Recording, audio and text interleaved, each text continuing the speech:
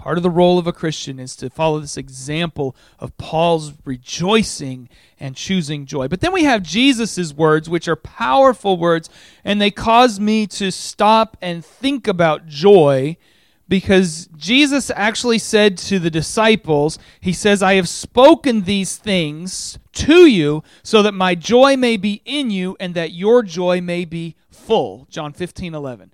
It must be pretty important if Jesus actually takes the time to explain to them, I'm telling you all of these things that God the Father has told me so that you will have my joy inside of you and that your joy will then be to the full, overflowing.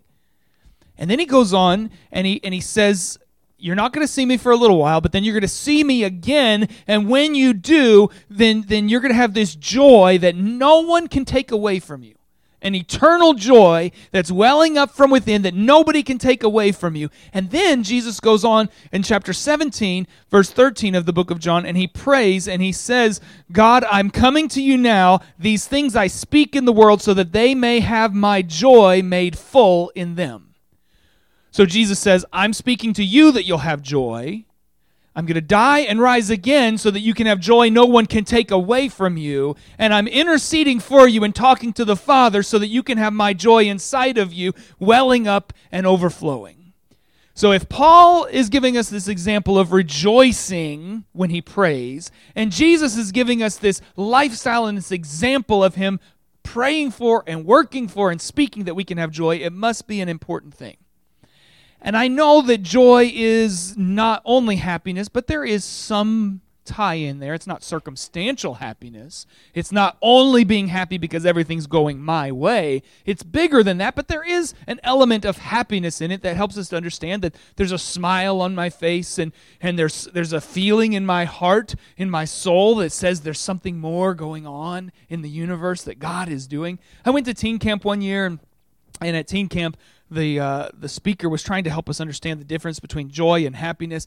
But the problem was I don't think he really got it, because he wanted us to go home, and when the parents said to us, did you have fun at camp? Then he said, no, we didn't have fun, we had joy. And I wrestled with that for like 10 years. Like, what did he mean by that? Fun, joy? I'm not quite sure. I understand what he was driving at, that it's bigger than in the moment. It's bigger than just this moment I'm smiling. It's something that surpasses that.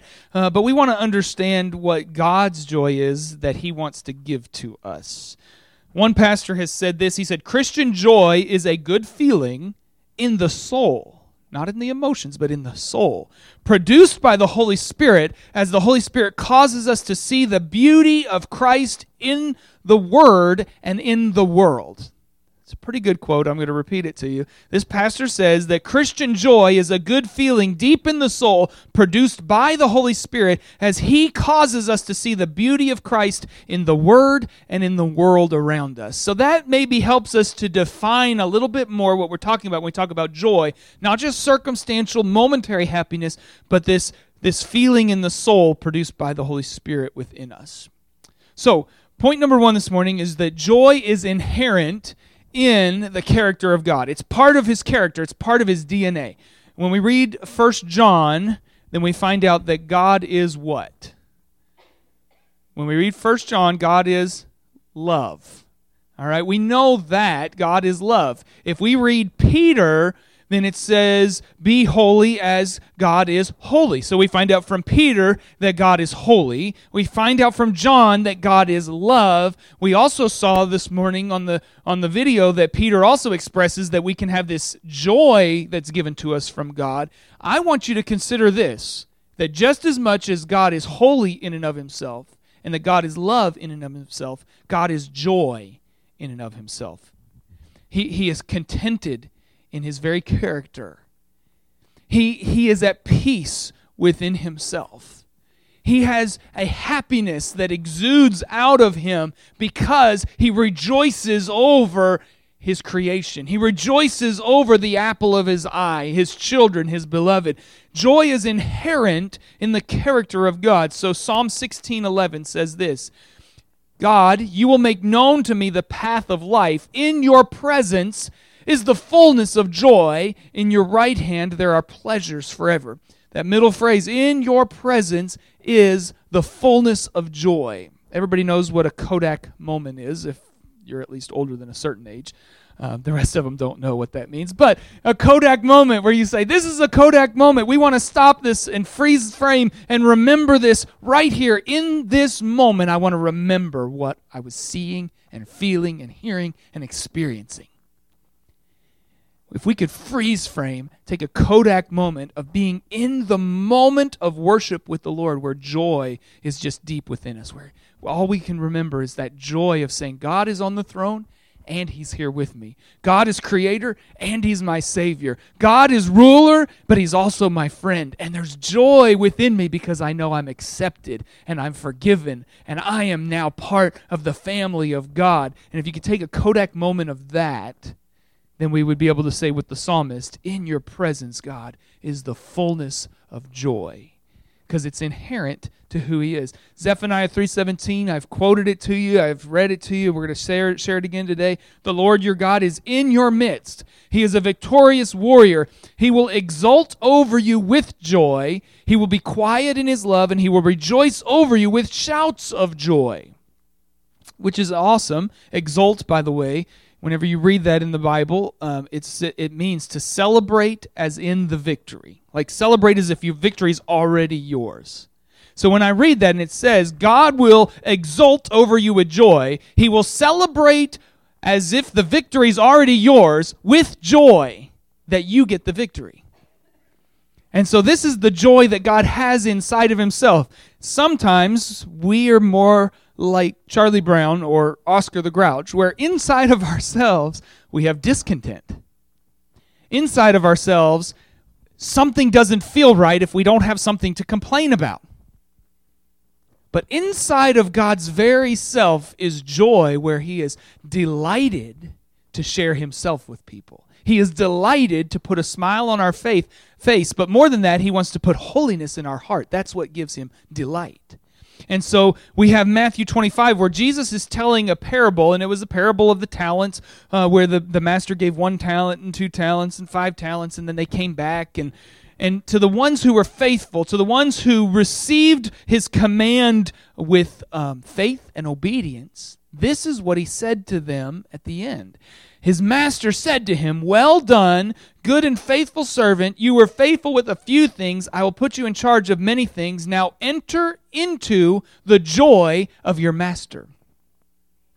So God is joyful in Himself, and He says, come on in.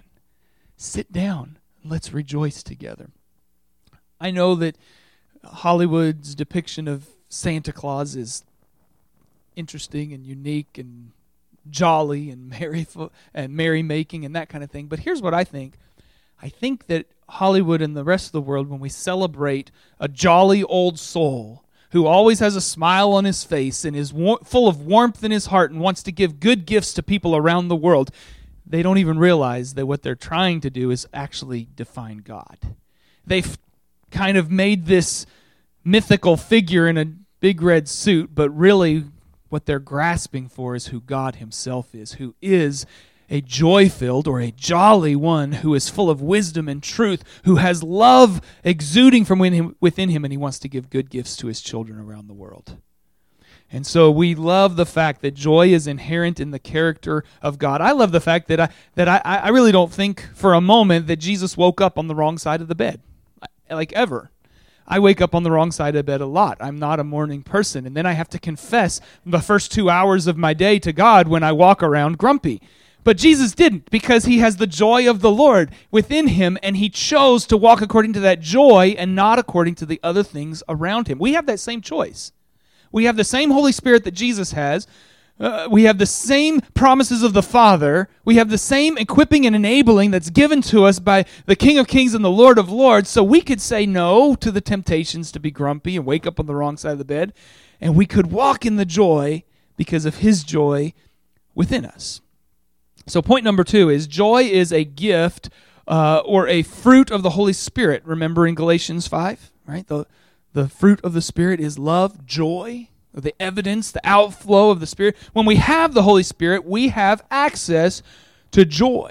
Now, I don't know if you noticed on the videos, but on the videos that we're watching about the gifts that God's given, it's saying, will you receive?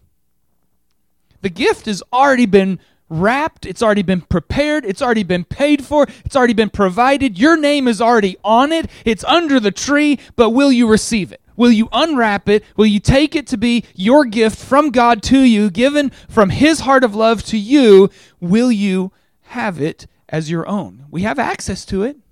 Will you receive it? So Charles Spurgeon said this. He said there's this marvelous medicinal power in joy.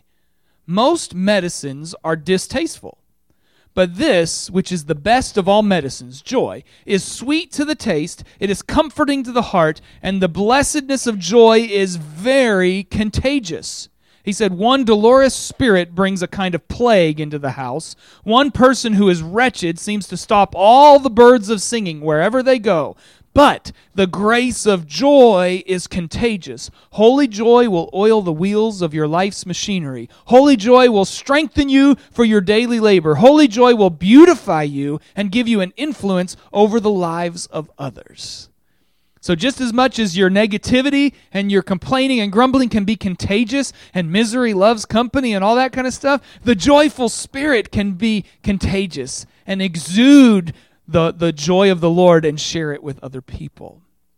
It's a gift of the Holy Spirit. And if you can share the Holy Spirit with somebody, not only are they going to get joy, they're going to get love and peace and kindness and goodness and faithfulness, and it'll be from the Holy Spirit Himself, but also through us.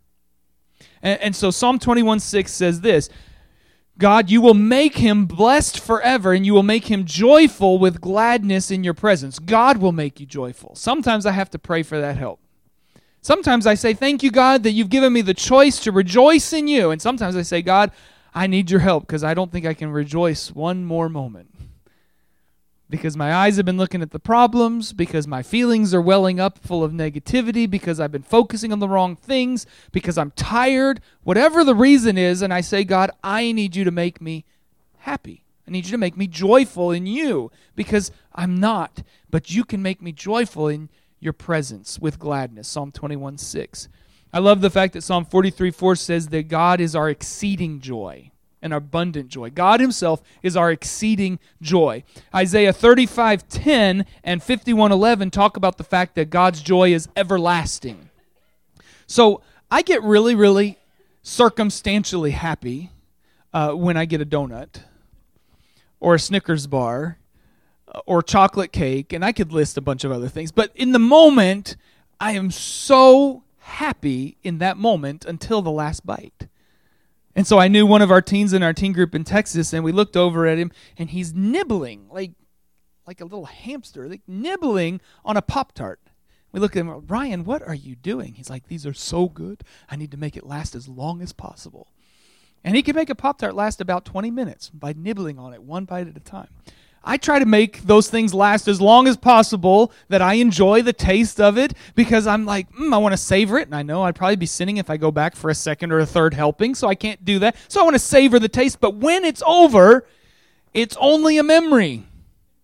And I have to start planning for when I can actually eat it again in a day or two.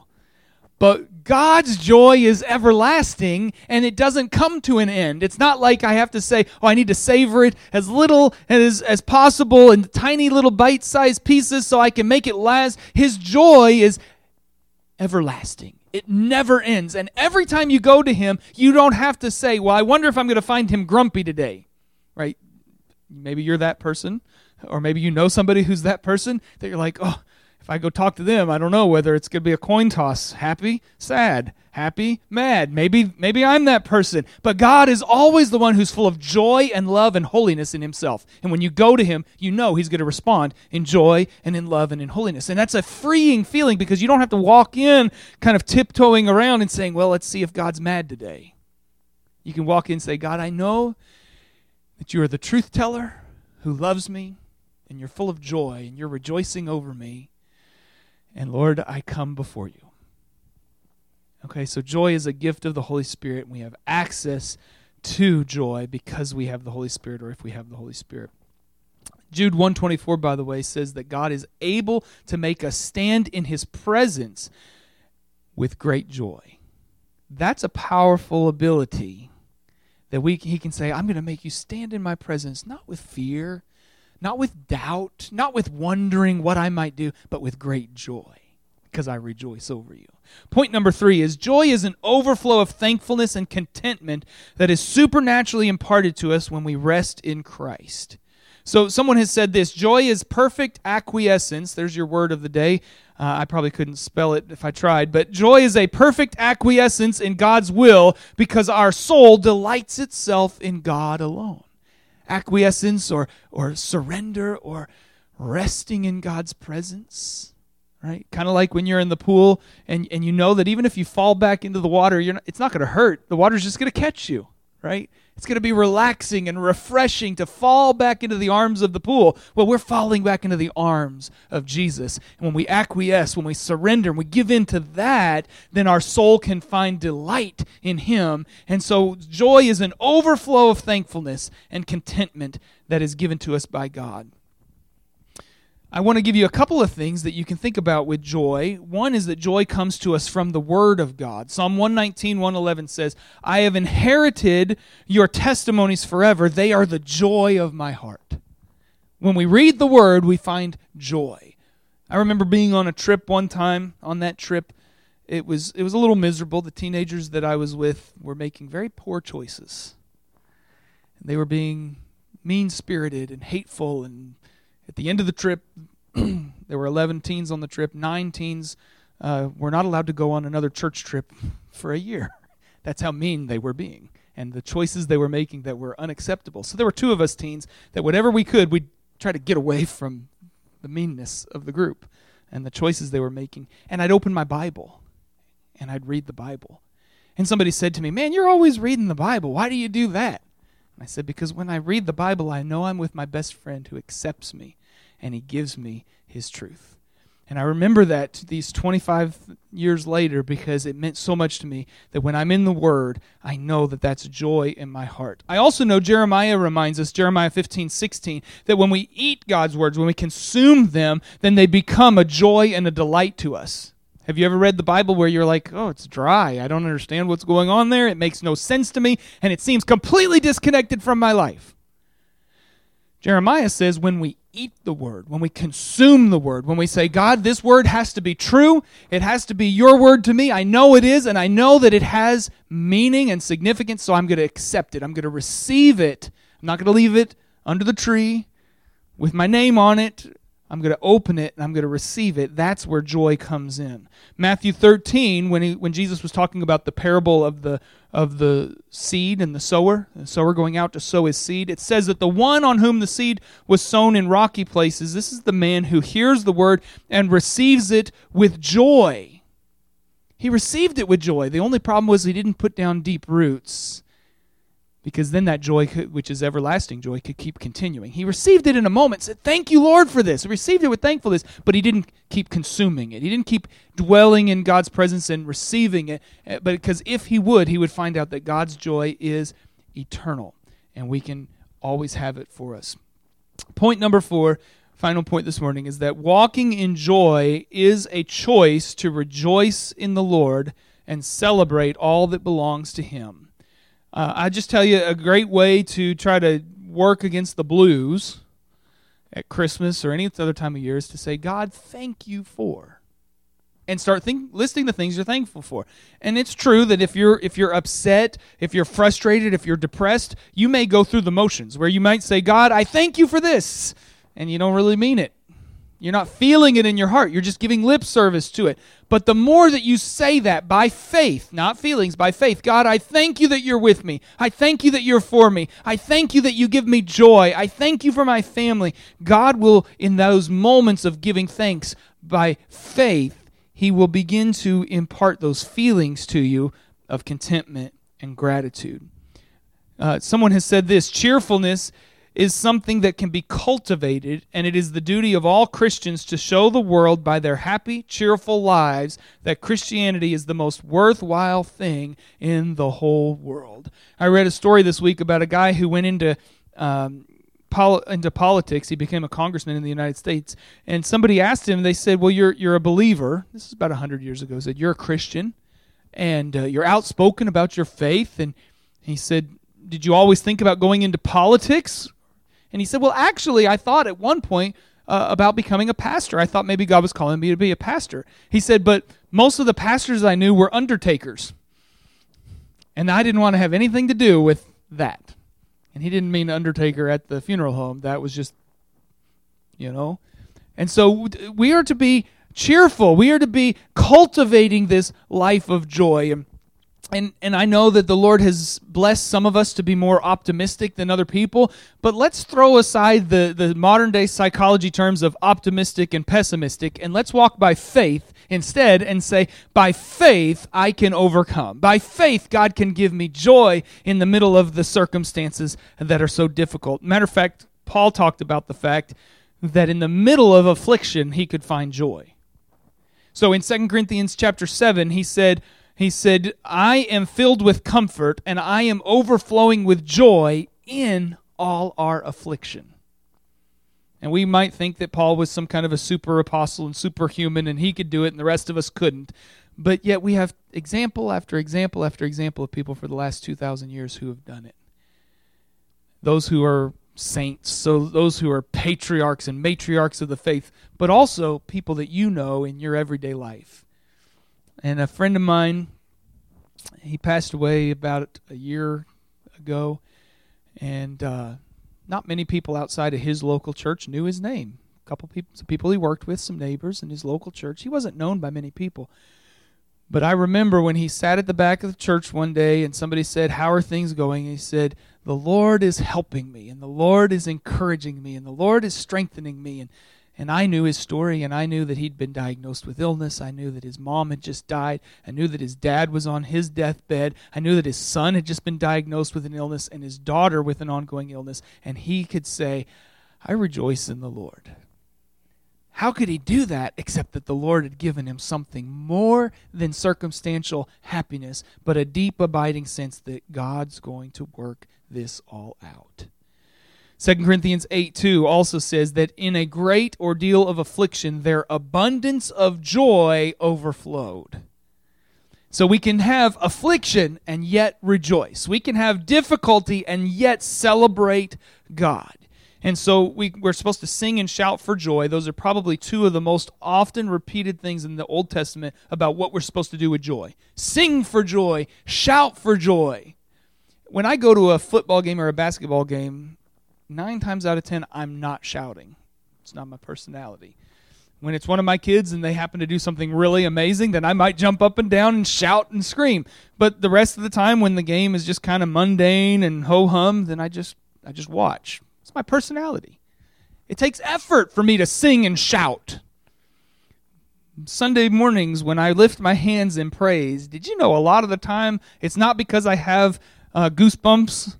I don't have some warm, fuzzy feeling that says, oh, I have to lift my hands. No, it's a choice of the will by faith to say, God, I'm here to worship you, even though this morning was hard, or this last week was hard, or this next week I don't know what I'm going to do, but I'm going to choose to worship you. It's a choice of faith to say, I will sing for joy to God my strength. I will shout joyfully to the God of Jacob. Psalm 81:1. A 3rd century man was anticipating his own death, and he penned these words to a friend. They were his last words that we have written. And it says, it is a bad world, an incredibly bad world, but I've discovered in the midst of this world a quiet and a holy people who have learned a great secret. They have found a joy which is 1,000 times better than any pleasure in our sinful life. They are despised and persecuted, but they don't care. They are masters of their own souls. They have overcome the world. These people are Christians, and I am one of them. Isn't that a beautiful sentiment? They have discovered a joy 1,000 times better than any pleasure of our sinful life. I've thought about this quite often because whatever momentary happiness there is, it's going to come to an end until we have eternal paradise and glory with God forever. And so when I'm on a vacation and I'm thinking, oh, I've only got 3 days left, how am I supposed to enjoy it to the full? God says, just chill and just relax. When I'm in the middle of a meal that I really love and I think, oh man, I want to go back for seconds, and I really shouldn't, so I won't. But I want to savor this as long as I can. And then the meal's over. And then the vacation's over, and then the Christmas presents are all unwrapped, and you take down the Christmas tree, and you say, now that it's over, now what? Well, if at the end of the event, or the momentary happiness, we can still fall back into the arms of Jesus and say, God, you have been my anchor through this all. You have been my stream of joy through this all. You have been the anchor for my life. Then when the moment's over, you still have joy. Romans 15:13. May the God of hope fill you with all joy. Dear Heavenly Father, I come to you this morning and confess how often I want to be happy in the moment, every moment. And I look to the circumstances, I look to my feelings, I look to the approval of other people, I look to material possessions so that I can get the next cool, better thing, and all of that leaves me wanting. I feel empty. But God, when I look to you and I say, God, thank you for my salvation. Thank you for forgiving me of my sins. Thank you for living in me. Thank you for sharing your joy with me. And I thank you that you're going to bring it all to good in the end. And I don't have to have all the trappings of this world. I can just have you, and that'll be enough. Lord, when that happens, the joy of the Lord becomes my strength. The joy of the Lord propels me along. So I pray for every one of us here, Lord, that we would receive the joy of the Lord by the Holy Spirit of God, that we would choose, Lord, to sing joyfully and to shout joyfully to you, even when we don't feel like it, but we do it by faith because we have this deep, abiding sense that you are worth it all. And I pray, Lord, that you would give us joy that is bigger and stronger and better than anything we could work up on our own. And I pray, Lord, we would find joy in an awareness that we can have forgiveness of sins. We can have your Holy Spirit within us if we'll just accept that gift, the gift of salvation. Lord, I pray that you'd send us from this place and that we would pursue joy in the Holy Spirit above everything else because we would find our meaning and our purpose and our salvation in you. Thank you for this gift you've given us. In Jesus' name we pray. Amen. Amen. Well, dearly beloved, I want to share with you this benediction from the Scriptures from Romans 15:13. Now may the God of hope fill you with all joy and peace in believing, so that you will abound in hope by the power of the Holy Spirit. God be with you. You are dismissed.